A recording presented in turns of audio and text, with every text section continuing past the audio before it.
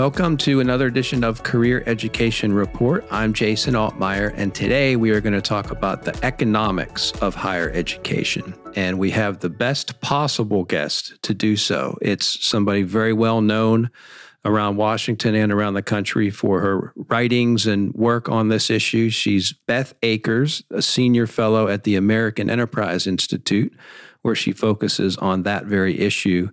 And before joining AEI, she was a senior fellow at the Manhattan Institute, a visiting research scholar at the Federal Reserve Board, a fellow at the Brookings Institution, and a staff economist at the Council of Economic Advisors under President George W. Bush.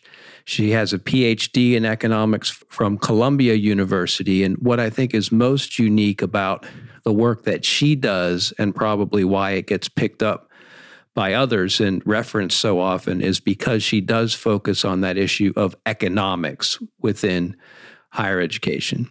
And Dr. Akers is the author of 2 different books. She's testified before Congress many times, and she has appeared on numerous national television news programs. So, Beth Akers, thank you for being with us. Jason, thank you so much for having me today. I wanted to start, it's been in the news. There's been a lot of polling that Americans' confidence in higher education has fallen sharply in recent years. And we see this decline in confidence across every group, whether it be party identification, education, gender, age.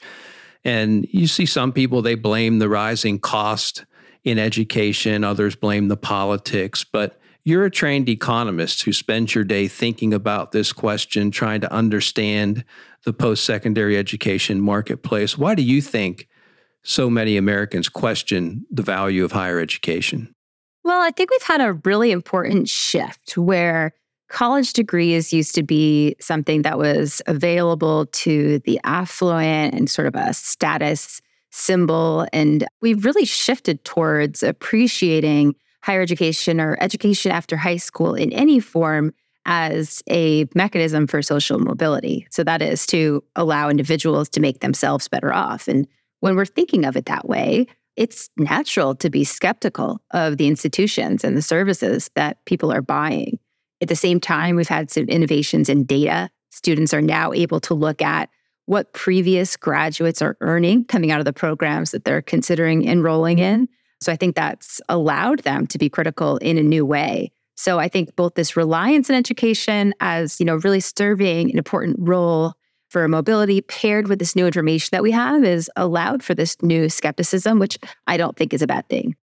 A lot has been said and written and politicized about loan repayment in every possible way. And the Biden administration recently released its new income-driven repayment plan, call it the SAVE Act.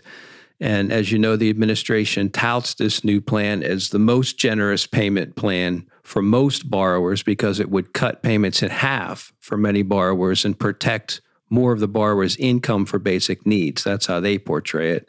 Some advocates have even said that it might be the world's most generous student loan repayment plan. Now, you've had a lot to say about this and its potential unintended consequences. Can you talk a little bit more about your thoughts about that?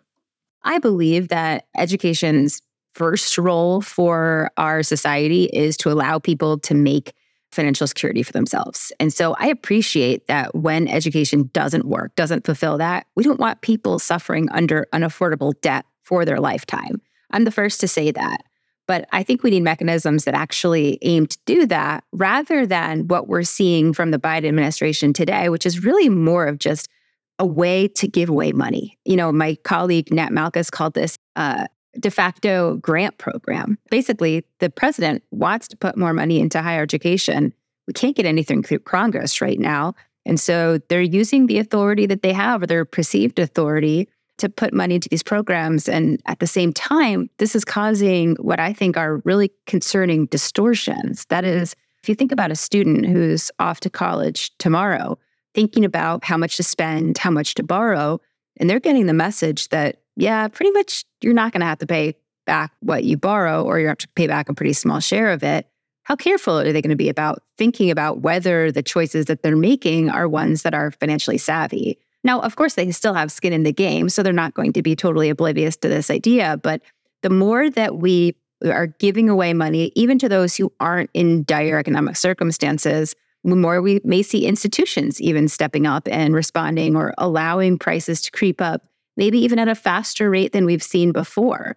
That's not to say they're evil institutions or villains, but they'll just be responding to the fact that there'll be more demand in the market for the services that they're selling. So my feeling is that the changes that we've seen, rather than securing the safety net, which is what I think needs to happen, is really just distorting incentives in a way that will exacerbate the problems that we've already had.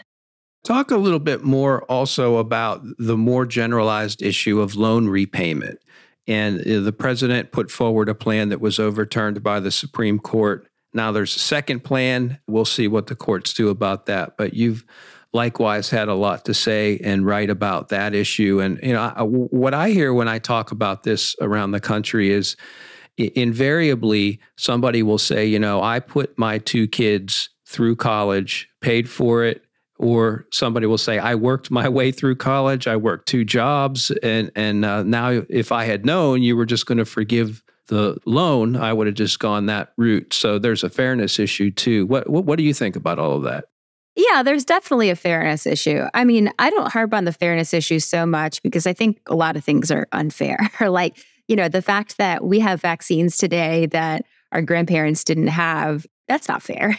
But, that's innovation, right? So if I felt like this was good policy, I wouldn't be pushing against it. But the idea that we have seen coming out of Democratic politics in the past several years now that we should just cancel student loans, I firmly believe is bad policy. I firmly believe that it creates an unsustainable fiscal spending for higher education, that it distorts incentives for students, distorts incentives for institutions.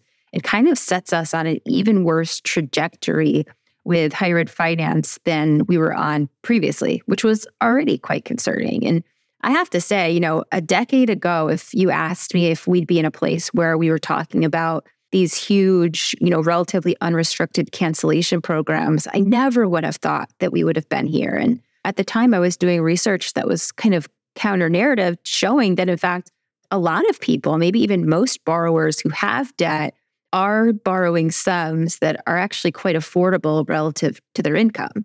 And they're borrowing, making good investments in education, and then paying back that money. It's, kind of a smart way to make an investment. So for a lot of people, the system of borrowing to pay for college works. And I know a lot of people lament the fact that you can't work your way through college anymore because college really has gotten more expensive. And that's true. But part of the reason college is so expensive is because it's worth it. And when it is worth it, the high price tag doesn't bother me so much. So I think we really need to focus in on providing relief in instances where college or any sort of education after high school fails students for whatever reason, and let people who benefit from their degrees pay them back. I don't think there's anything wrong with that. And I know it's your role as a scholar and researcher to give the facts more than get into the politics of various issues that you talk about. But I've been really interested in the fact that this issue, for such a big issue that touches so many people and the amount of money that we're talking about, the enormity of the issue, has not really generated much political traction either way. I have not seen it as a major issue in political campaigns, whether it be the presidential race or congressional races. Do you agree with that? And is that your observation? And why do you think that is? My sense is it's actually critically important within the Democratic Party. So if we look back to the last presidential cycle, we saw that the major Democratic candidates all adopted some sort of loan cancellation program. Bernie Sanders, Senator Warren, they had the more progressive versions with larger dollar figures. And President Biden was sort of late to the game on getting involved in loan cancellation because, like moderates in this space, he's been of a similar mind to me in the past, which is to say, we don't want to be necessarily handing out taxpayer-funded dollars to people who are really doing quite well, who have the privilege of even an elite education. He was on record for saying that at a town hall with CNN, actually, at one point. But then it seemed like in order to hold his coalition together that he needed for the election, that he ended up proposing a $10,000 cancellation plan, which was more moderate than what anyone else had proposed in the Democratic field. but pulled him in that direction, quite obviously. So I think that it's very important on the left. I'm not sure how important it is to voters, though it's surprisingly popular given the questions of fairness that you raised earlier. It does quite well in polling, though, of course, it's very sensitive to how questions are asked. So I think that, yeah, it's very important to Democrats. And I think what's exciting for me as somebody who tends to advise Republican policymakers more than Democratic policymakers is that I think it's inspired a new or more intense interest on the right in maybe solving some of the deeper problems that Democrats may be trying to respond to with their notion of student loan cancellation. And you've written a couple of excellent books. Your most recent book, Making College Pay, talks about how to make a smart bet on higher education. And you argue that higher education is a smart bet overall for the average person, but you point out that a good outcome is by no means guaranteed and actually hinges on a student or family and how they invest their time and their money. So, it's a book about understanding risk as much as higher education. What makes higher education risky, and how can someone minimize that risk? If you pay attention to the popular narrative, you would think that education has become just this terrible deal, that people are all the time getting left off, worse than where they started, and it's too expensive, debt is unaffordable. You hear all these horror stories, you would believe that that might be the average outcome, which might call into question why we continue to pump so many resources into it, if in fact that's your view of it. But that's not at all the reality. We know that empirically speaking, evidence shows that degrees on average have quite high value. The estimates from the New York Fed, for example, which are backward looking, estimate that there's approximately a 15% rate of return on the money that people spend on associates and bachelor's degrees. So that's actually a great return. I mean, the amount that you're getting in terms of additional wages, way more than balances out what you pay for up front.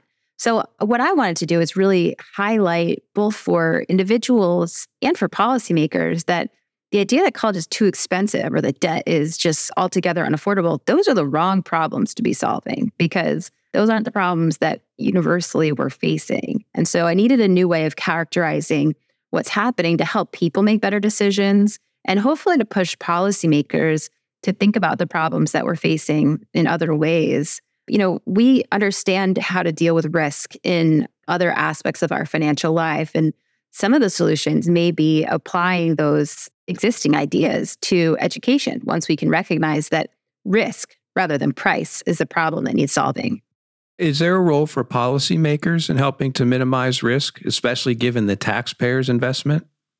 Well, I actually think the income-driven repayment program, as it was maybe first conceived, comes pretty close to the sort of safety net that I think is appropriate. So I believe that because higher ed is such a critical mechanism for social mobility, we just can't have it be the case that sometimes it fails and that we let people fail or suffer with consequences of a bad outcome. And so I think that it is upon policymakers to make sure that when education fails, either because institutions don't serve students well, students make bad decisions, or any number of reasons, that there is a downside protection. So that would mean that if someone finishes school after spending money, maybe even taking out loans or even just paying the price up front, if their income is low, they shouldn't be on the hook to repay an unaffordable debt. But we have to be reasonable about what is an unaffordable debt. We're moving in a direction where we're saying any debt is unaffordable. The idea of even having debt is unaffordable. And that's not really the case. I mean, the debt is the system of financing that we have chosen. So just because you have debt does not mean that you're up a creek without a paddle. Debt with very high income is actually a great place to be. So we need to tailor these safety net programs, the income-driven repayment programs, to target funds to people who actually really do have very low incomes relative to what they paid or what they borrowed to go to school. You've repeatedly testified before Congress on these issues, and I think it would be interesting. Let's just reverse roles for a second and put you on the dais with the gavel. Let's say you have the power to make change to address college costs. How would you do it? I think the number one thing I would do would be to improve the system of accountability on institutions.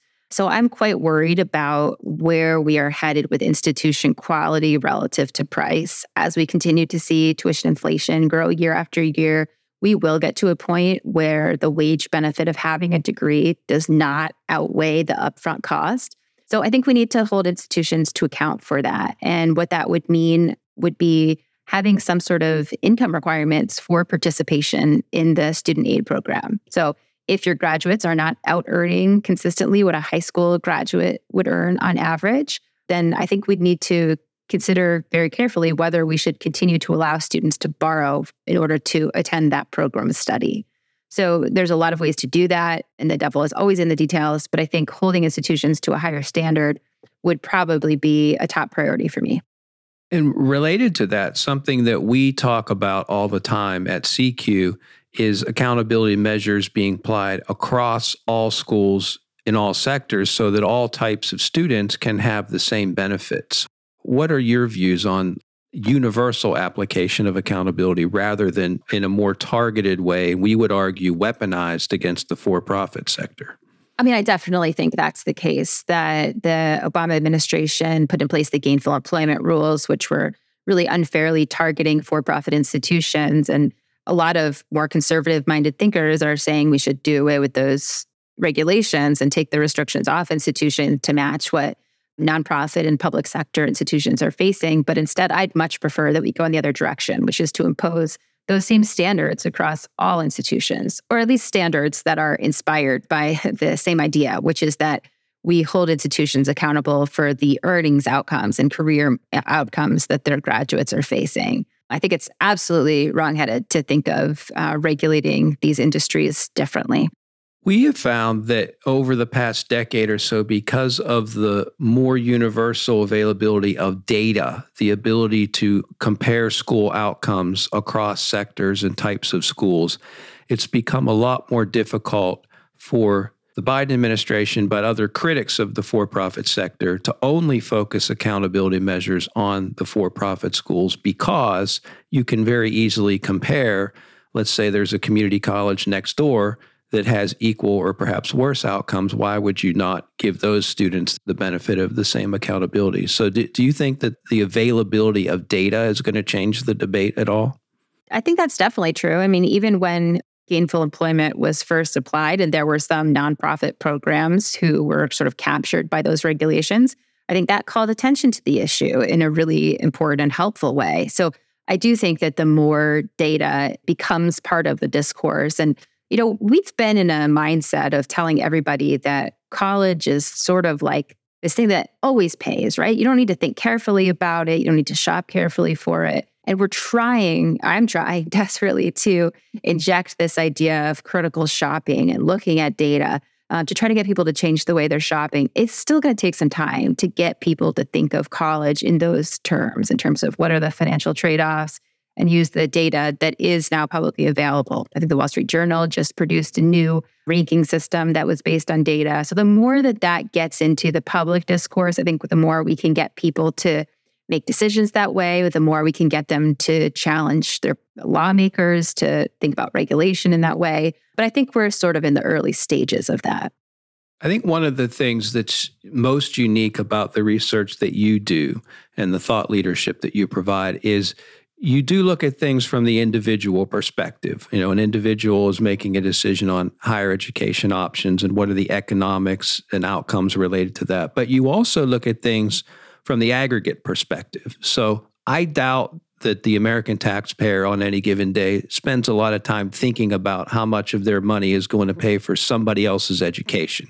But if you really do think about it, the theory is we all benefit from that. That taxpayer benefits because we have more educated people in society. They go out and they do big things and they fill jobs that are needed. So what do you think the aggregate benefit of higher education funding is for the taxpayer?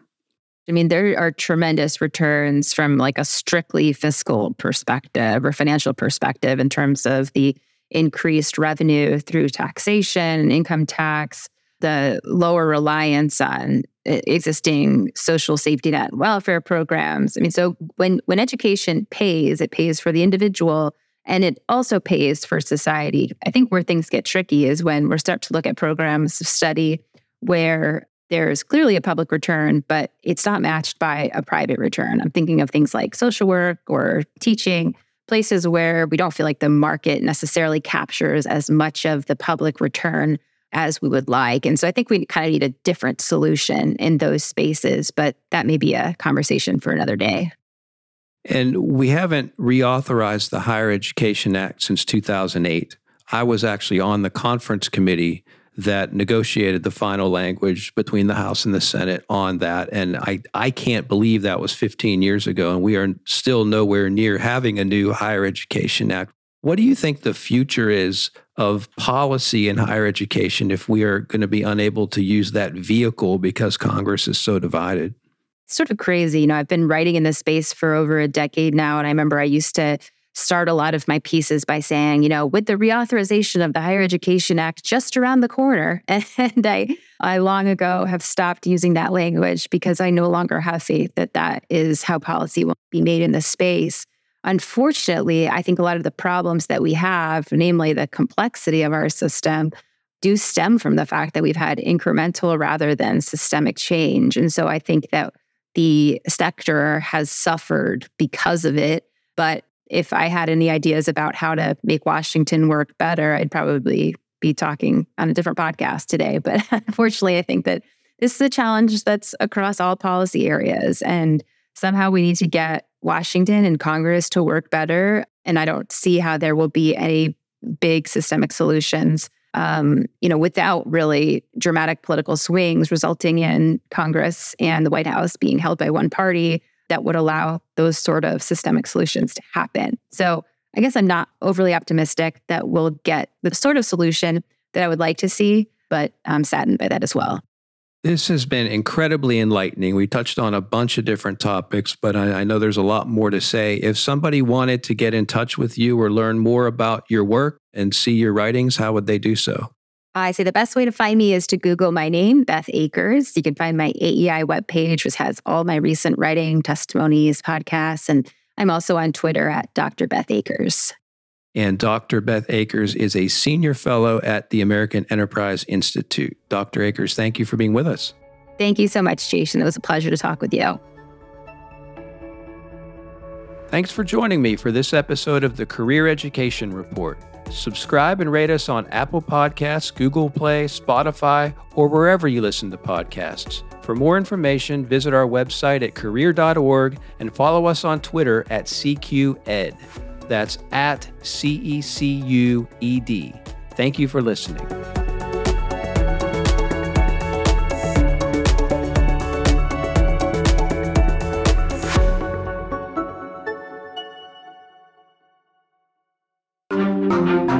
Topica.